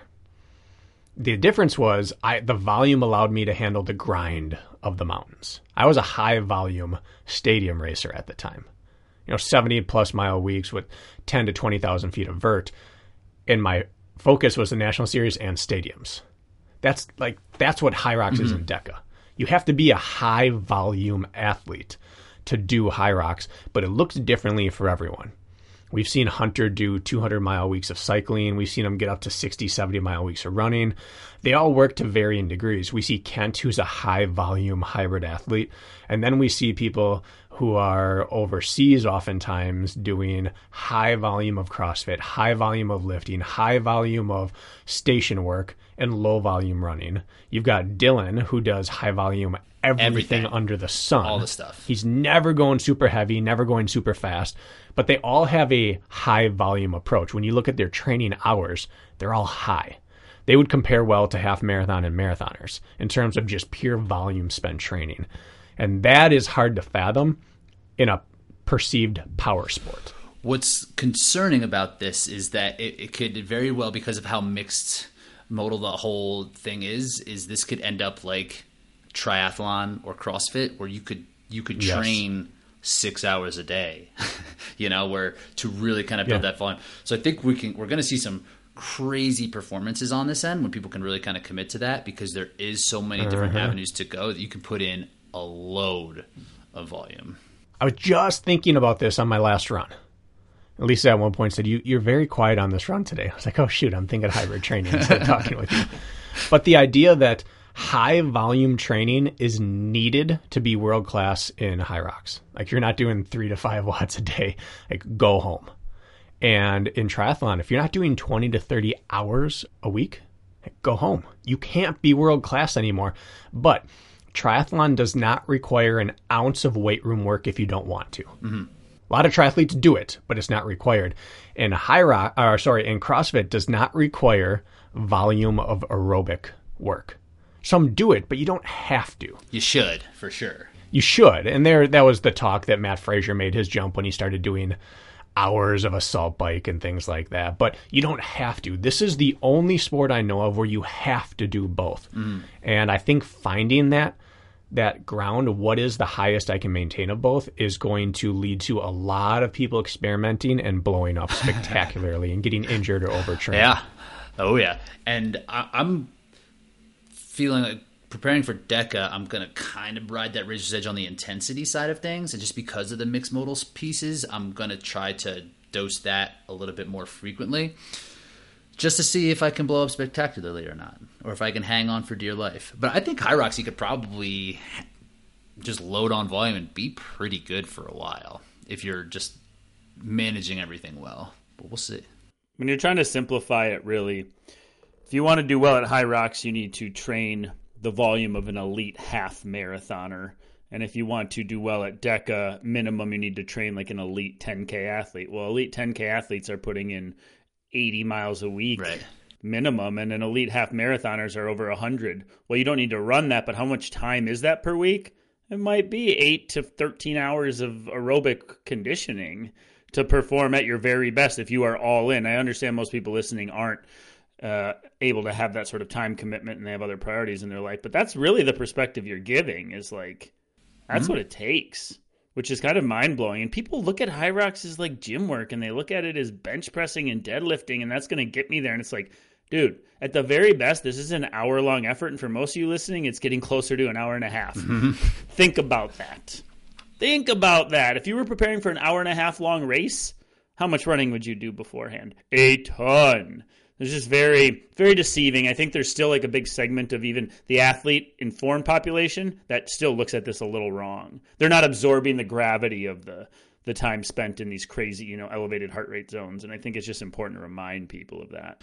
And then they do their first high rocks, and they're like, oh boy.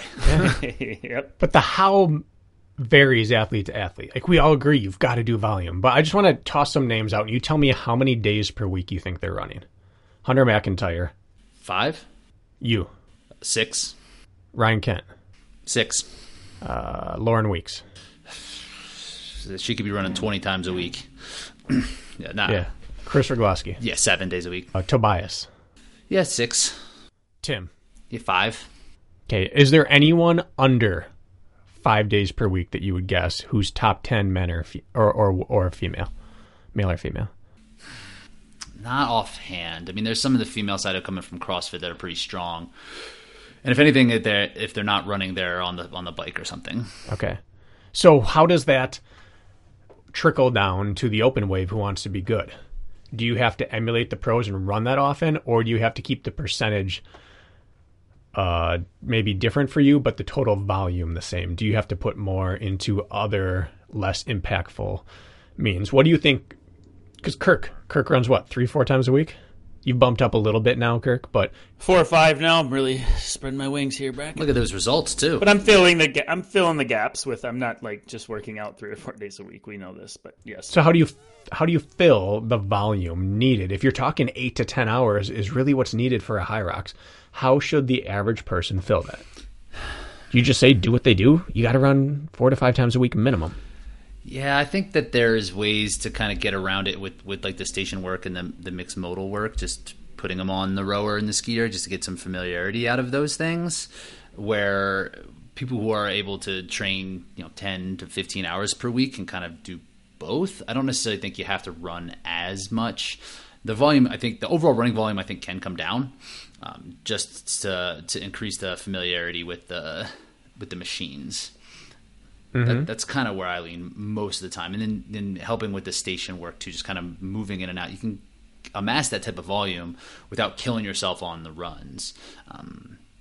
That's kind of where I lean. I've seen people in the past talk about they break down the percentage of race time spent doing certain things, and that's how the best way to train is. I don't necessarily think that's a golden rule by any means, but it often helps. Like in OCR, if you're doing 90% running and 10% obstacles or carries, it would make sense to some people to spend, if you're going to do 10 hours of training a week, 9 could be running and 10 could be, 9 could be running and 1 could be obstacle work. And then you add strength on top of that. Where in triathlon, if your swim's going to be an hour and a half, your bike's going to be 6 and your marathon's going to be 4, that gives you a good breakdown of how you could set your week up. It's not a golden rule, but how much do you think you can apply that to hybrid racing with where you put your running? For example, a high rocks where it's pretty darn close to 50-50, and can you just do 10 hours of training and only 5 are running? That's an interesting way to put it, because I would think that you would need to run more than 50% because of how important, and because it's not, the other 50 is not one other thing. It's 5% of the rest in each of the stations. So that's a simplified way to kind of put it, but I would think that you would still need 65% is kind of what is just like a gut reaction to that. I don't know. What do you think? Well, I didn't ask it for me. I want to hear what you guys think. Because then if you follow that logic, can you spend a small amount of time on the machines? Or do you have to go in bigger there? Do people over or underplay the role of certain stations in their training? Is I guess the real question, if they're looking at it too cut and dry. Because the machine work is so small, I don't think you need to put a ton of time on there. I don't think you need to row 3 hours a week or something like that, or ski 2 hours a week. I think you can kind of get away with like an hour of each and have it be a little bit of quality and kind of mixing it with some of the running because it is a smaller piece to it. It's interesting with the machines because it's the demands are so small during the race, just like 1,000 on like 4 minutes, 8 minutes total on both of the machines. So it's hard to get a ton of volume in on the machine so that you can really improve the way that your quality work kind of progresses. So it's still something I'm trying to work out. Like if your rowing is that much better, like how much is that really going to matter outside of that one station? I think there's definitely aerobic benefits that you can have from it. And maybe I'd probably try to push someone toward that if they have a hard time running that type of volume. But I don't know. What do you think, Kirk? There's like this whole piece of the equation where everything is done at such a high heart rate that yes, strength matters, but if anything is done compartmentalized or individualized where you're not coming into it and going out of it with a heart rate that's through the roof, it becomes less effective. So how do we keep our heart rate high and make sure we're training in that zone while running? Like you can go lunge till you're blue in the face, that's fine, but it's no good if your heart rate's at low rested level, like when it comes to translating to the race, or it's minimally good, so to speak. So I just feel like focusing more on the run, high heart rate in and out, with run being the centerpiece, because we are always coming back to the same thing, right? Like it's so infused incrementally throughout the event that it has to come. It's like, even though you're right, it's 50% of the time spent roughly. Like the way it's webbed throughout the event makes its weight so much more important. Do you understand what I'm saying? Like there's some like subjectivity to it that like I can't pinpoint, but it's just, its fingers are in everything, right? So that's why it matters. I don't know how else to explain in my own mind what that. Yeah, that makes sense. And I think like the working on the stations, like isolating the stations or isolating the sled is a great way to raise your ceiling. Like, and if you only have 8 to 12 weeks or so to prepare for high rocks, and that's just like you're just trying it one time, I think then you should intertwine everything just so you can be familiar with like the race demands.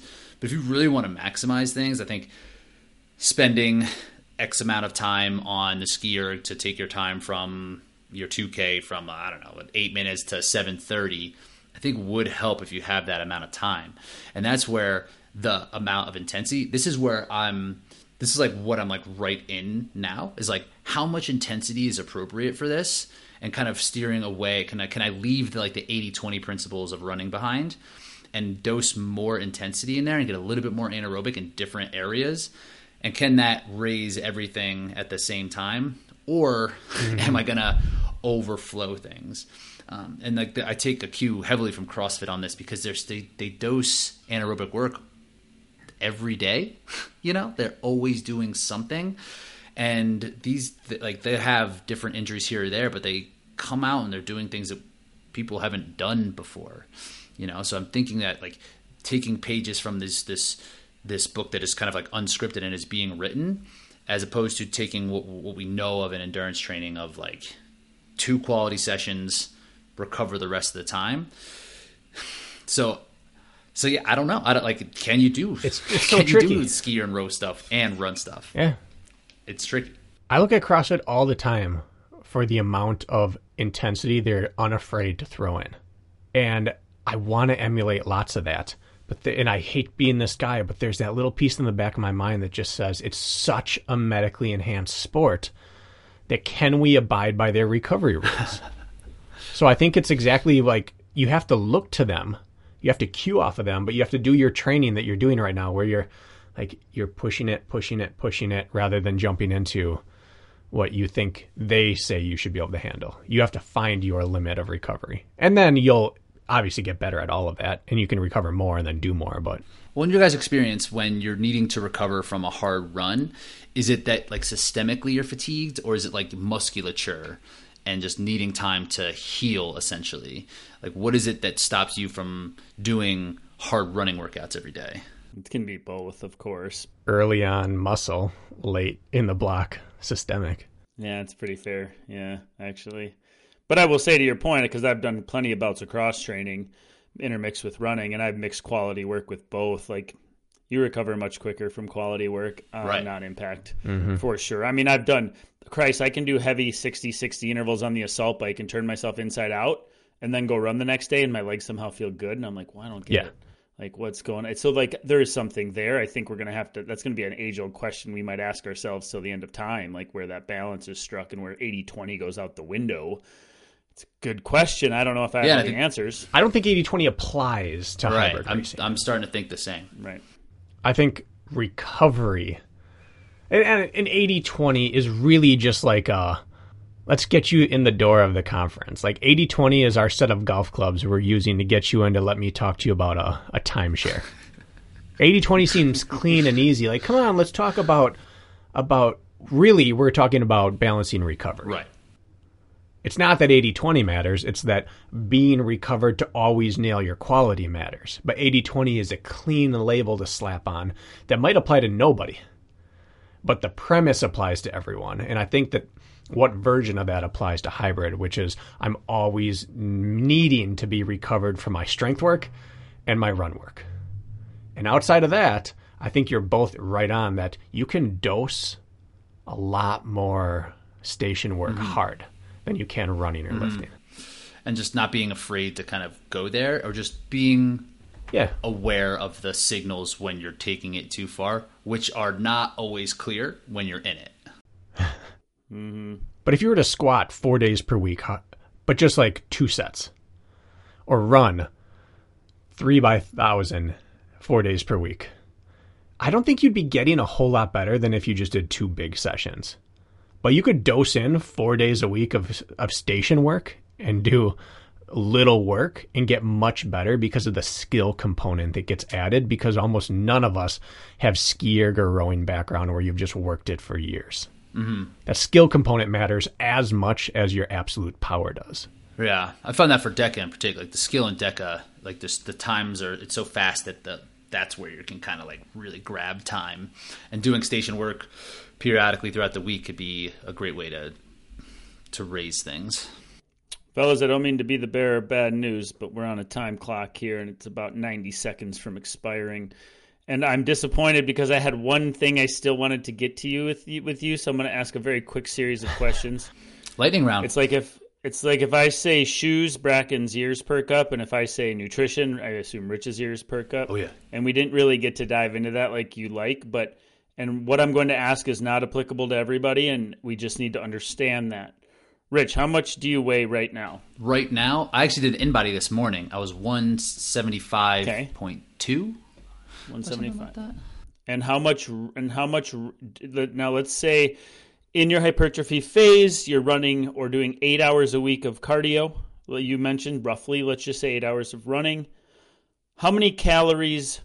It's a blanket statement. I don't even want to know the breakdown of the macros. How many calories per day was it taking you to maintain your aerobic conditioning and still gain muscle while strength? What were you in? What was your ballpark so people understand the surplus that is needed, and it needs to be like elevator speech. So go. Yeah. So my my day-to-day isn't too demanding, so it ends up being about 4,000 calories, 4,000 to 4,200 calories or so like that is enough of a surplus. You mean your job you're not out roofing all day, or you're not running boxes for UPS, you're sitting on your butt most of the time? Is that what you're saying? I'm talking to you guys about stupid stuff and just sitting here. So my NEAT, if you will, is not very high. But if you were working, let's say, your old personal training job, which let's say I'm on my feet 6 hours a day. It's about all the time I spend in the gym these days between everything. You were moving around. Would you add additional 500 calories to that if you were on your feet moving, for example? Yeah. Okay. Yeah, at least. So a sedentary lifestyle outside of training at a guy who weighs about 170 pounds and is full-time endurance training while trying to bulk is eating at least 4,000 calories a day in order to do so. Yeah. Yep. Just wanted to get that across. Okay. Done. I don't mean to harsh break, but if people are living under a rock and they don't know where the heck to find you, like, where do people listen to you more if they are not sick of you already? The Race Brain podcast, race.brain on Instagram, Reinforced Running Rich on Instagram, Reinforced Running podcast, all those places. So you can catch me anywhere. Bracken, you got any last tidbits? No, don't even open the can. Don't even creak the door open, because I'm going to plow through it. On that note, Rich, thank you for your time, brother. Good chatting like always. Boys, thanks for having me.